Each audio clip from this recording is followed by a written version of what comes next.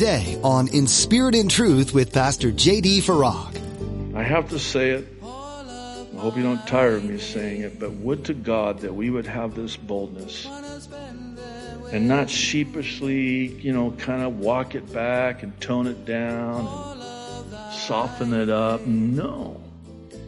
You're not of God. Because this is what God's Word said.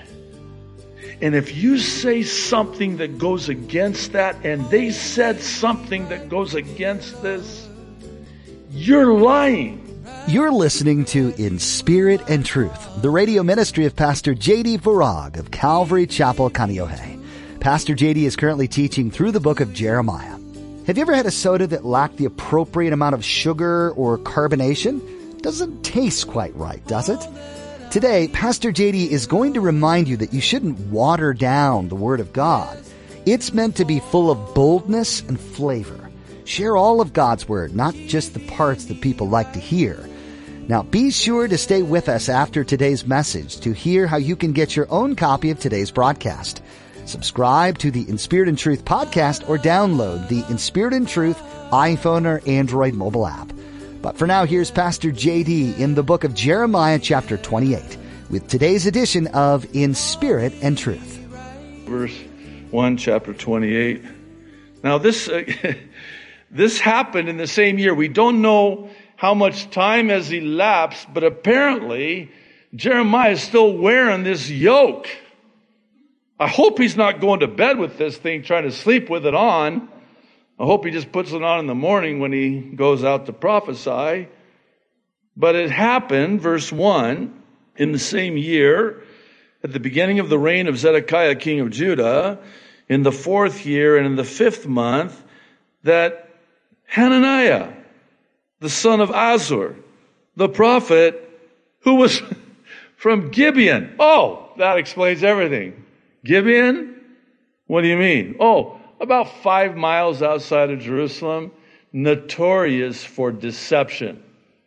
We just talked about this in an update a couple weeks ago. Remember the Gibeonites deceived Joshua because they didn't want to be the next on the menu because there was a covenant that they could not make with the neighboring peoples close in proximity, and Gibeon knew it. And they had already taken Jericho and Ai, and they knew they were next.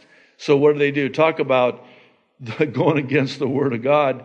They put on slippas, all bus up, making it look like they journeyed for a long, long time from a land far, far away. And they got moldy bread. And they got wine skins that were all torn, and they show up 5 miles away. And they're Gibeonites. And here's Joshua going, who are you? Oh, we're from a land far, far away. Look at our slippers. Look at the bread. When we left, it was fresh, so hot out of the oven. Mwah! Now it's all moldy and old.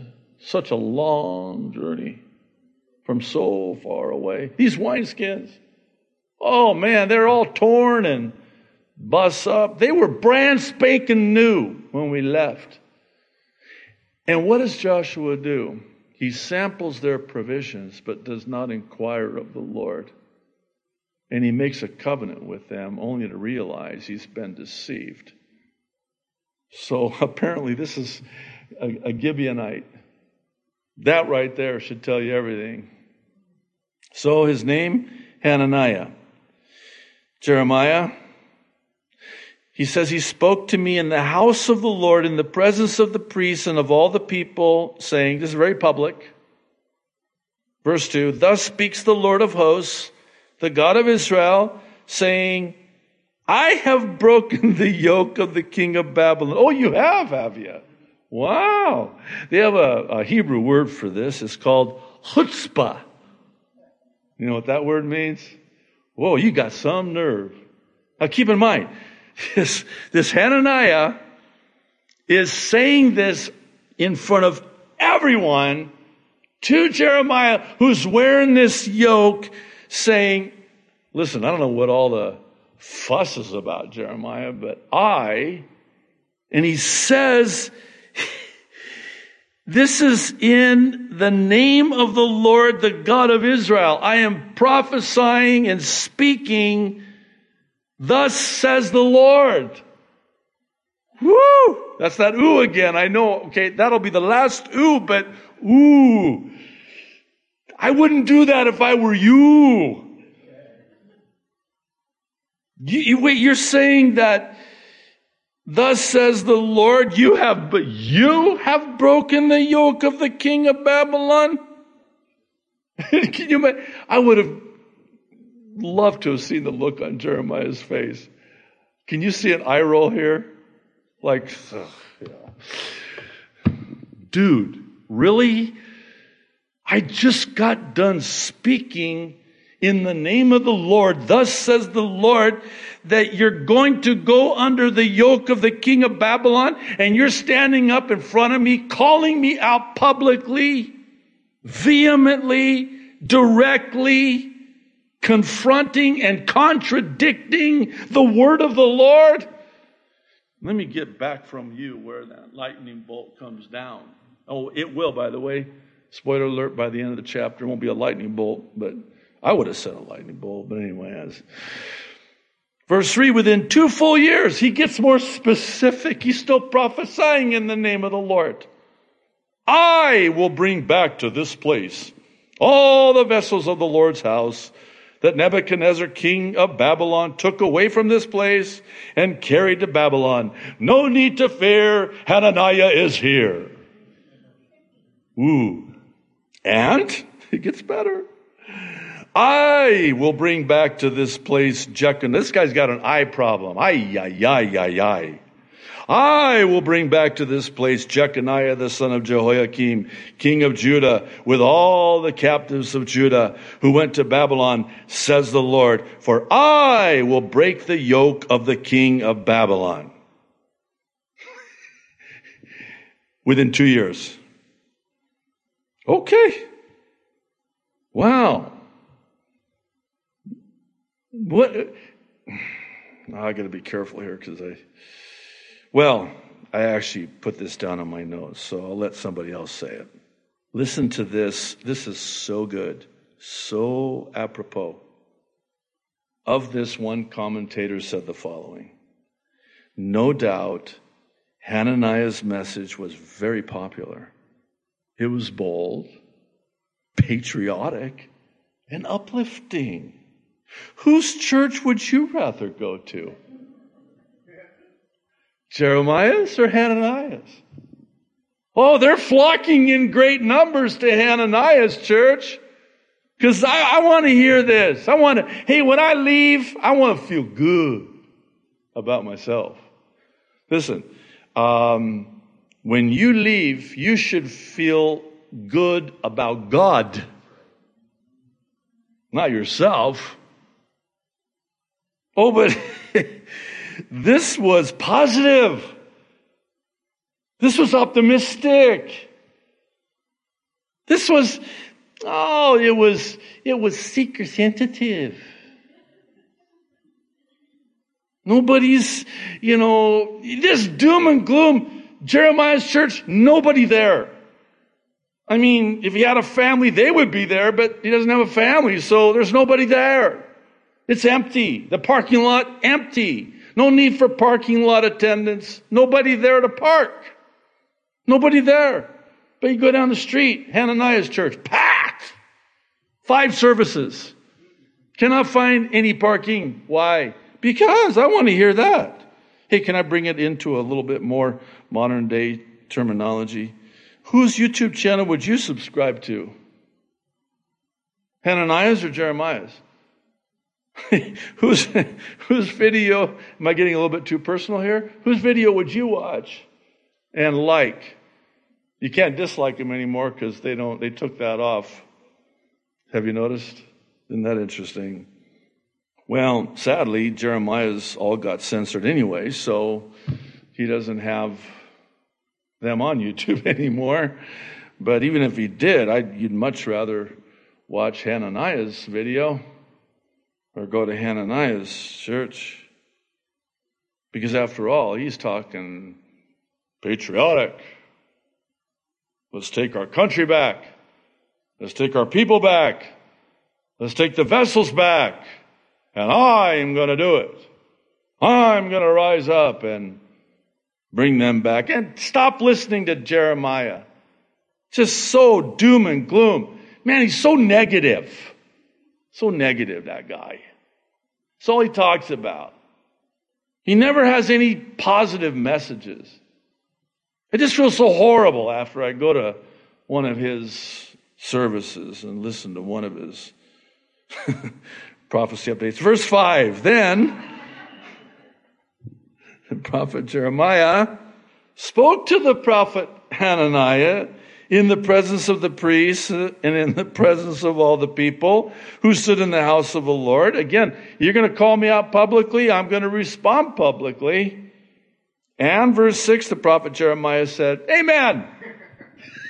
Okay, wait.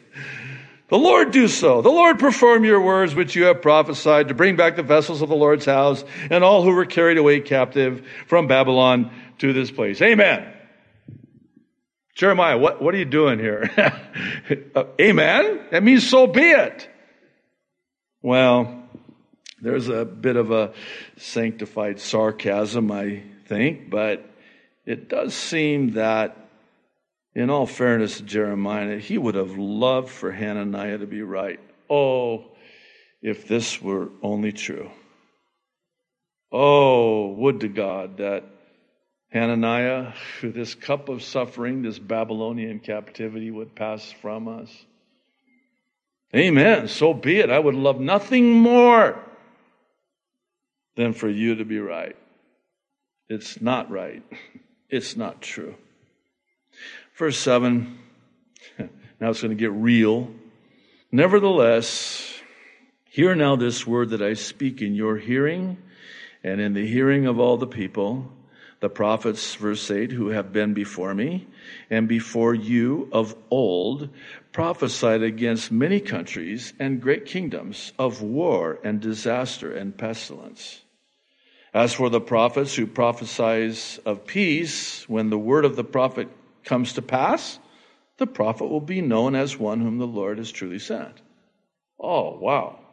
Perfect. You see what Jeremiah just did here, right? First of all, a number of things. First, this is a great and godly response. Thank you, God. Thank you, Jeremiah, for this example. He's putting the onus of the burden of proof on this false prophet, Hananiah. He said, by the way, Hananiah, the prophets before me, I'm in good company because they prophesied doom and gloom and famine and pestilence and war and disaster. And it came to pass. And there were those who did prophesy peace, and it came to pass. And that's actually the gauge. If it comes to pass with 100% accuracy, not 99.99999%, if it comes to pass with 100% accuracy, that's the litmus test by which you know that it's a true prophet of God. So, Hananiah, you've just prophesied, and I guess we'll find out in short order whether or not you're truly a prophet of God, if it comes to pass with 100% accuracy. By the way, and they have a word for this, it's called deterrent. If it came to pass only 99.99%, they kill you. That's a deterrent. 100%. No, it was pretty close. Doesn't matter. You're stoned to death. Because you prophesied in the name of the Lord. It's a false prophecy. How do you know it's a false prophecy? It did not come to pass with 100% accuracy. That's how you know that is truly a prophet of God and not a false prophet. Hananiah is a false prophet. Then, verse 10, Hananiah, now get this. This is where you can't leave the scene yet. The scene of the crime. It's a crime scene. This is criminal in a way. But I want you to stay there. Put yourself there. Use your God-given imagination. You're watching these two guys, Hananiah and Jeremiah, and throngs of people all around. And here's Jeremiah wearing this yoke around his neck, wood leather straps. And Hananiah and him are going back and forth. And Jeremiah, I would imagine very graciously, because he's a very gracious man, is just telling Hananiah, look, Hananiah, you're wrong. And we're going to find out that you're wrong, because that's how we know whether or not you're truly a prophet if it comes to pass. So this did not go over very well with Hananiah. So what is his response? Verse 10, then Hananiah the prophet took the yoke off the prophet Jeremiah's neck and broke it. Ooh.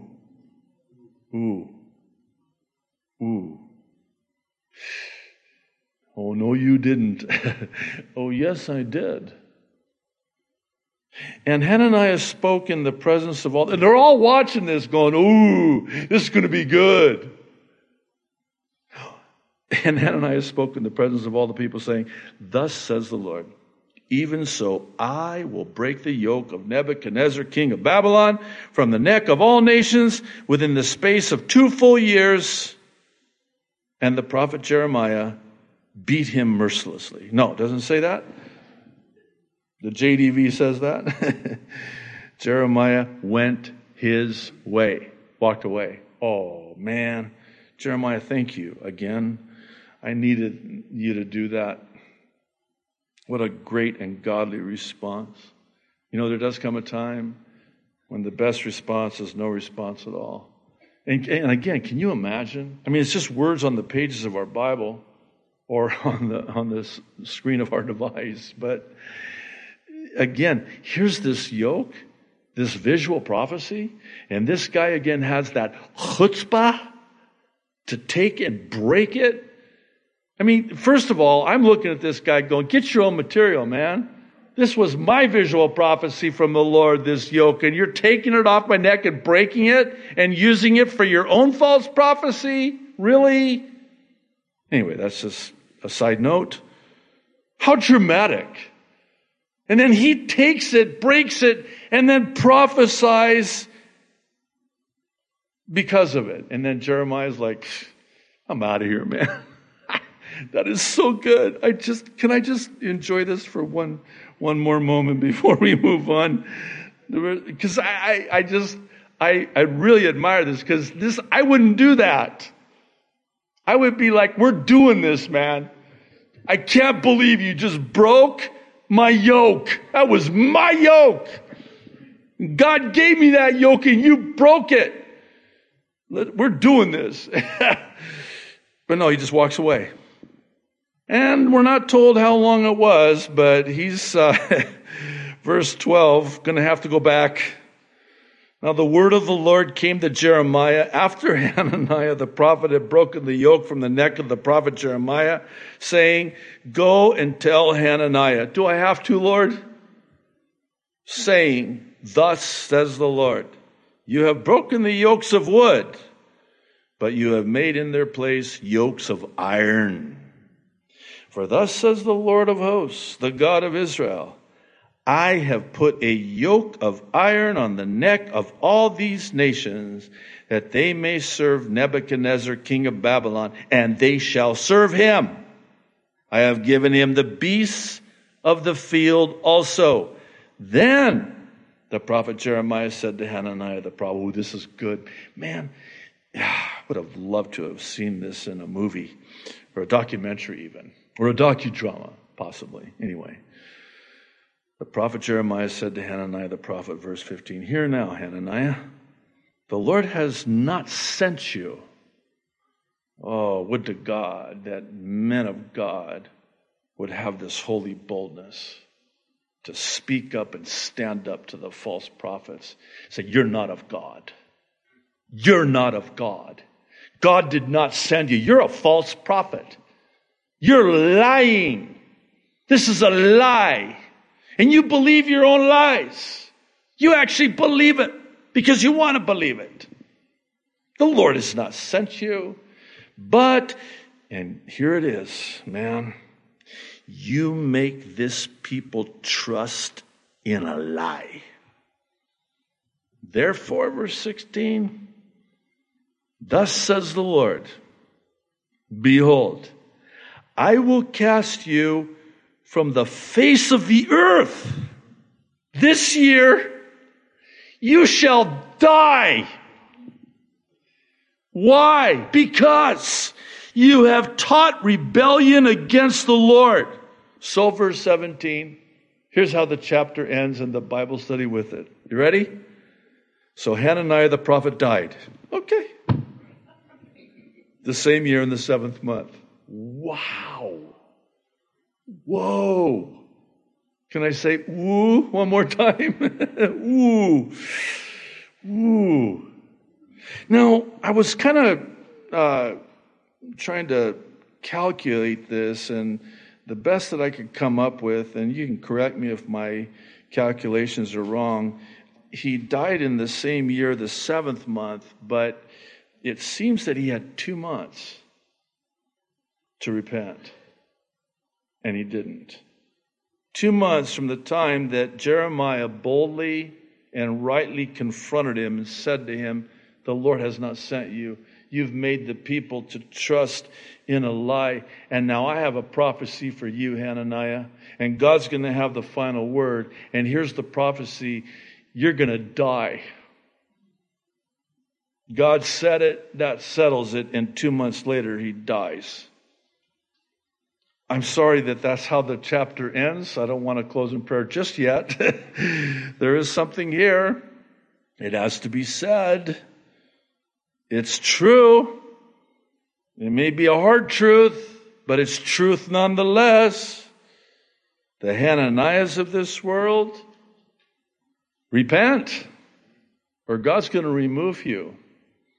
If you pose a threat to his people, and you're leading them astray to trust in a lie, and you're causing the people of God and trusting in a lie to rebel against God, God's not going to let that go on.